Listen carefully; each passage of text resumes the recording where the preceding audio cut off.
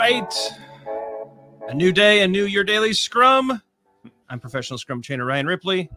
That's professional Scrum trainer Todd Miller. We get together each and every day to help you do Scrum a little bit better each and every day. Not a bad deal, right? Today, not a bad deal. Not a bad deal, right? I think it's a pretty good deal. Got another YouTube series set up for you. This is about empiricism and the Scrum artifacts. So this is a brainchild of Todd's that he came up with here, and I love it. I said, all right, we got to do this. We're going to start with the product backlog. And the idea here is applying empiricism to the product backlog. Mm-hmm. So, Todd, you want to break down this concept, and then let's jump right into it. Yeah, so we're talking about the three pillars of empiricism across all three artifacts in this series. And so the first is the product backlog, which if you all recall, the commitment to the product backlog is a product goal. You know, as we were unpacking these, really to look at these commitments really add to the ability for us to implement empiricism, I think, as we'll find as we start to unpack this. So from the product backlog, how do we encourage and create inspection, adaptation, and transparency? I guess, what do you think? Maybe starting with some inspection, Ryan? How do we inspect the product backlog? What are some ways we can inspect this product backlog? Yeah, when it comes to inspection, right? I think the lens, to your point, what I love about the new Scrum Guide 2020, is that the lens is now the product goal. Mm-hmm. That is the lens through which we're going to perform this inspection.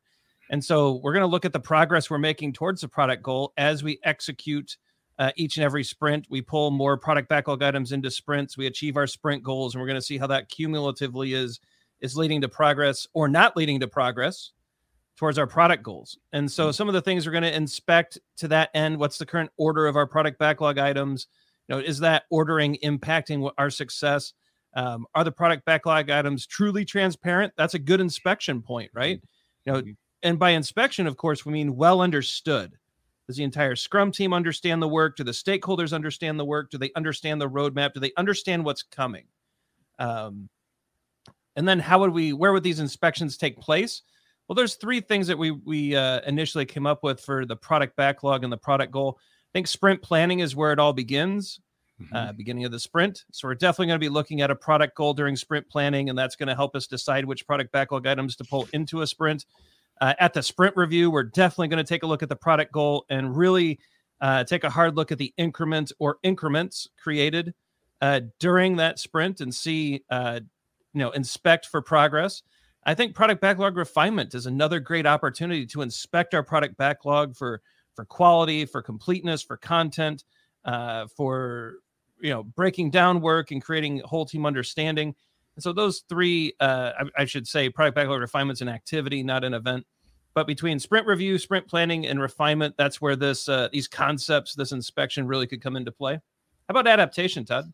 Yeah, it's just it's fun to see the events and the commitments really woven into inspection. I think we could say the same would be true for adaptation, right? So I'm going to put sprint review right in here for a big event where the Scrum team gets together with stakeholders and ultimately adapts the product backlog.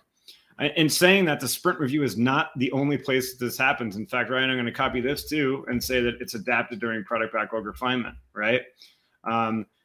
And again, this isn't the only place that it happens. So product backlog refinement, optional in Scrum, not really prescribed as an official Scrum event. Sprint review is, right? You could actually make the case too that this would happen in planning, right? You could adapt the product backlog in planning. Ultimately, the product owner is doing this all the time. It's this happening all the time. Things are being deleted, rearranged, added, updated, modified. It's happening all the time. So whenever the product owner says so, or at the product owner's discretion, this is being adapted. So you can kind of see the interweaving here of it with the true north of the adaptation coming from the product goal, right? Coming from the product goal. Now we might have other things that exist on our product backlog that we've ordered, but the true North Star of where we're going and why we're adapting the product backlog is to try to find different ways that we're going to achieve the product goal. And Todd, I really love how you highlighted the fact that delete is an option. Mm-hmm. There are things on your product backlog that may not help us achieve the current active product goal or future product goals. You're allowed to hit the delete button, right? Hit that delete button.